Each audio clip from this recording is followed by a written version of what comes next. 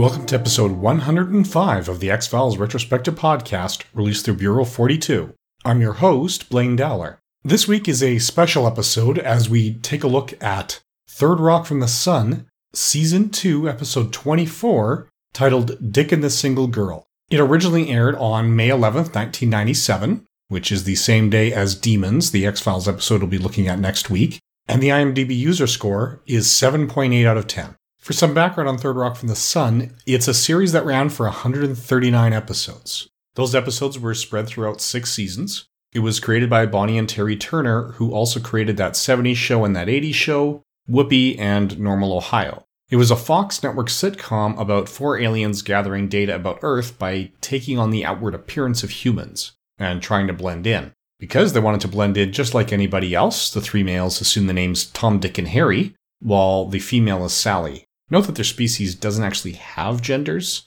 so these genders are just assigned when they're in their human forms. Now, the regular cast includes John Lithgow, whose career I probably don't need to get into. He's the father figure and the mission commander. His recent credits include The Crown and Trial and Error. IMDb says he's best known for Interstellar, Shrek, Rise of the Planet of the Apes, and this series. Some of my generation would probably still remember him best as the father in Harry and the Hendersons. He received Oscar nominations for his work in Terms of Endearment and The World According to Garp. He received a Golden Globe nomination for his work in The Crown, a Golden Globe win for Dexter, plus 2 nominations and a win for Third Rock from the Sun. As far as the Emmys are concerned, he won once for Dexter. He had 3 nominations and 3 wins for Third Rock from the Sun, 3 nominations and a win for some other shows, plus a lot of award nominations and wins from other award ceremonies. Kristen Johnston plays Sally, the mission's military tactician, who's best known for this, Bride Wars, The X's, playing Wilma Slaghoople in The Flintstones in Viva Rock Vegas, and playing Ivana Humpalot in Austin Powers, The Spy Who Shagged Me. French Stewart plays Harry, whose role in the mission is to have a transmitter inside his head so they can communicate back and forth with the leader of their homeworld, the Big Giant Head, who would be played in later episodes by William Shatner. Stewart is best known for this, Leaving Las Vegas, Home Alone 4, and for being mostly cut out of the Stargate theatrical film, although his scenes are largely restored for the director's cut. He also played Inspector Gadget in the direct-to-video sequel to the live-action film that starred Matthew Broderick. The 4th alien is played by Joseph Gordon-Levitt. The character's name is Tommy. He's got the youngest human body for the oldest alien inside. He's best known for his work in Inception, The Dark Knight Rises, Looper, 500 Days of Summer, and Snowden. He won an Emmy for Hit Record on TV. He got Golden Globe nominations for 50/50 and 500 Days of Summer. That's the kind of resume that could almost make me forgive him for contributing to the travesty of G.I. Joe, The Rise of Cobra by playing Cobra Commander. Now, the 5th person who appeared in all 139 episodes is Jane Curtin, who plays Mary Albright, the human woman that Dick falls in love with, though I will never understand why her character, the anthropology professor, ends up sharing an office with Dick Solomon, the physics professor. That may be explained later in the series, though. I typically lose interest in sitcoms often within the end of the first series, sometimes into season 2, with a few exceptions. Curtin is best known for this, playing Allie in Kate and Allie, as well as her roles in Ants and Saturday Night Live. She got a Golden Globe nomination for Kate and Allie. She had an Emmy nomination and 2 Emmy wins for Kate and Allie. And she also had Emmy nominations in the single performer and ensemble cast categories for Saturday Night Live. Simba Kali plays Nina, Mary Albright's assistant. She's best known for this, We Were Soldiers, Vampire in Brooklyn, and Mississippi Damned. She's not in the opening credits at this point because she's technically just a recurring cast member instead of a series regular or star, but she ends up appearing in 134 out of 139 episodes, so she might as well be a star.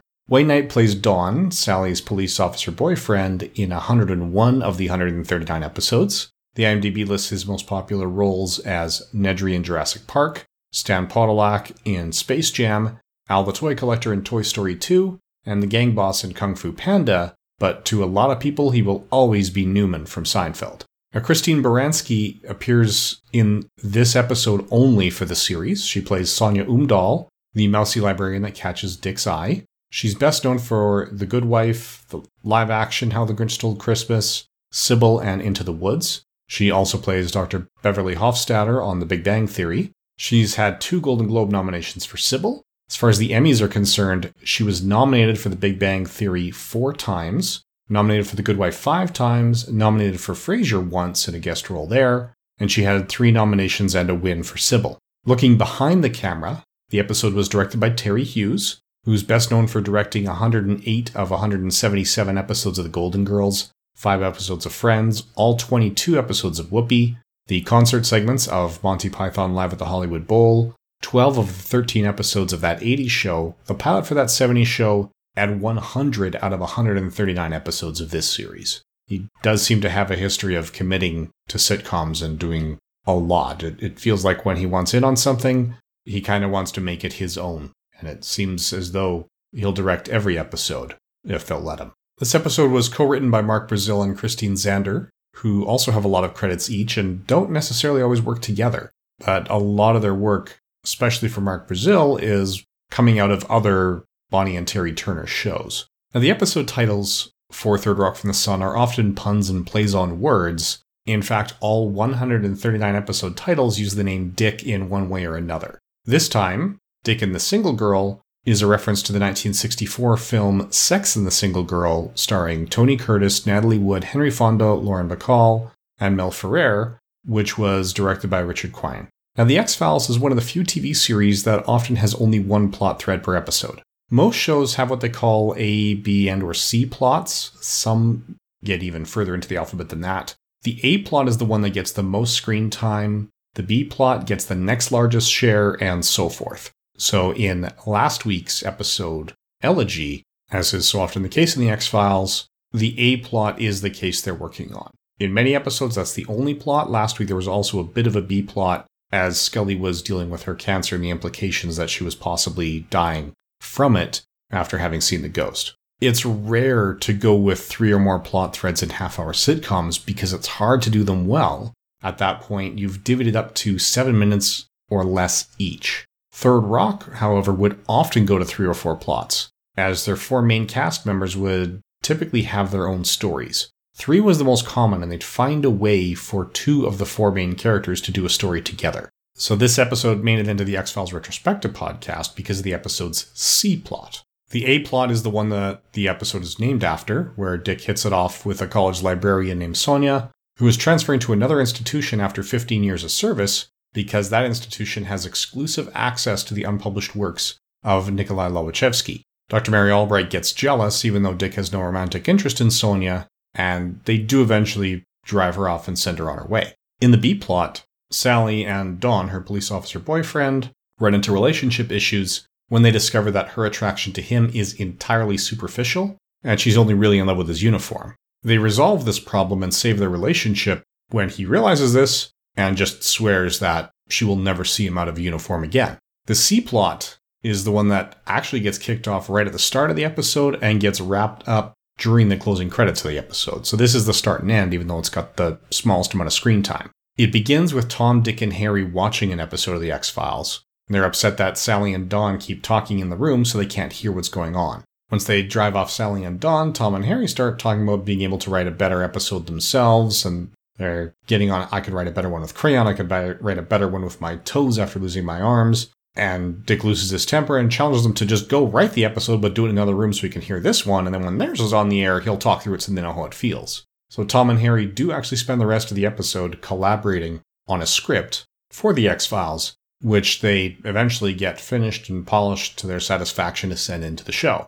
Now, as The X-Files didn't actually accept scripts without representation, which is an extremely common practice in TV, it's safe to assume that their script, which included the death of Mulder, didn't get made. From an X-Files parody perspective, this actually handles things fairly well. It's an accurate representation of the show, which is on the same network and would actually air later that night after this episode. Both were Fox shows on Sunday nights, with Third Rock in an earlier time slot. It also fits with the established framework of the series and treats that source material with respect, and it makes references to the X-Files without feeling the need to explain them. So it's treating the X-Files as a cultural touchstone that any viewer would understand. And this was true of a lot of people in 1997. Even if you hadn't watched the show, it had been referenced enough in pop culture, you knew it was about agents Mulder and Scully, and that aliens and supernatural were a big part of it. A lot of people even knew that Scully was the skeptic and Mulder was the believer. From the Fox perspective, well, they had complete access to the Nielsen ratings for their series,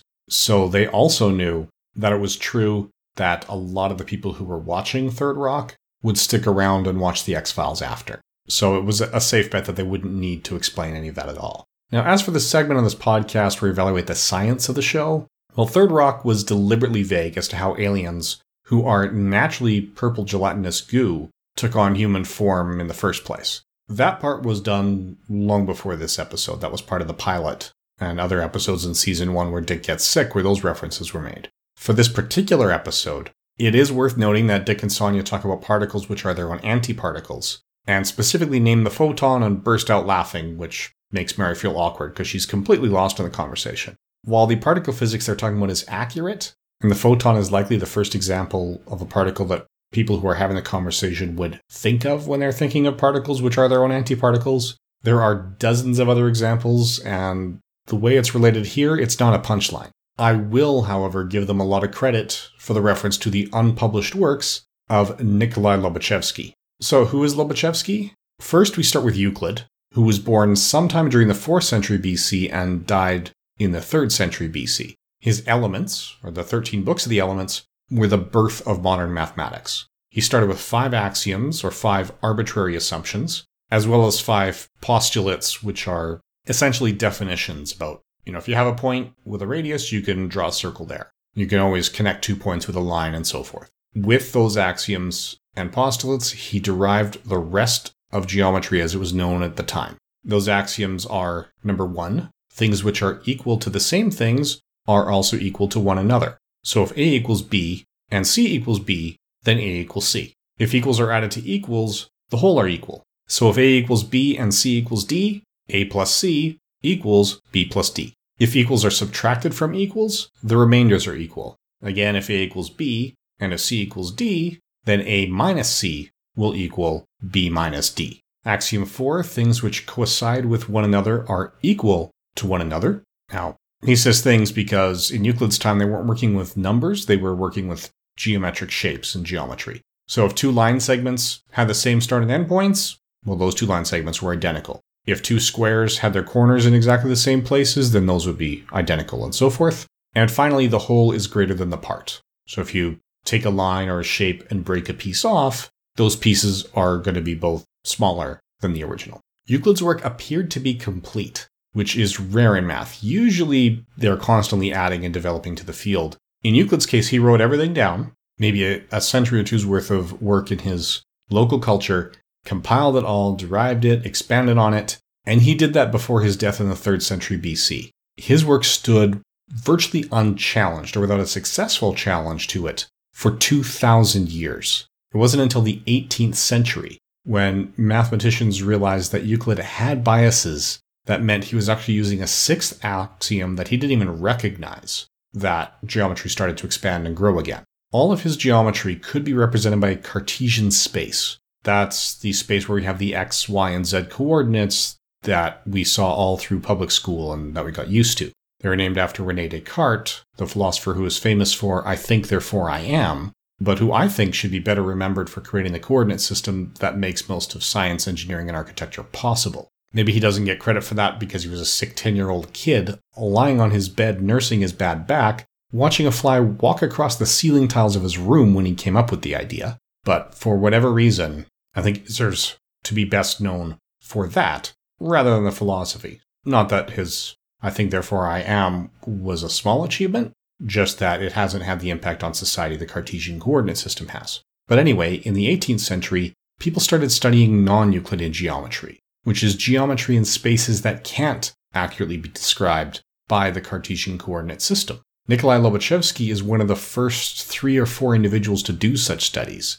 and he developed the geometry that results from coordinates defined by hyperbola instead of straight lines. Much of his work was unpublished at the time of his death, due in part to the difficulty of finding a publisher with editors on staff who are advanced enough to understand it and to choose to publish it. So that element of this episode seems like a very well-researched throwaway line. So I suspect what we had are people on the writing staff who had natural interest in the history of math and science and physics, and were doing this research anyway and just found a way to work that in. There's actually jokes like that that kept me coming back to the series off and on, even after I was mostly tired of it in the first season or 2, and was tuning in sporadically right up until the end of the run. So I saw a larger percentage of this than it did for most other sitcoms. In any event, that's all we have to say about this particular episode of Third Rock from the Sun. Join us next week when we discuss Demons, back with our regular X-Files coverage in an episode that aired the same night as this did.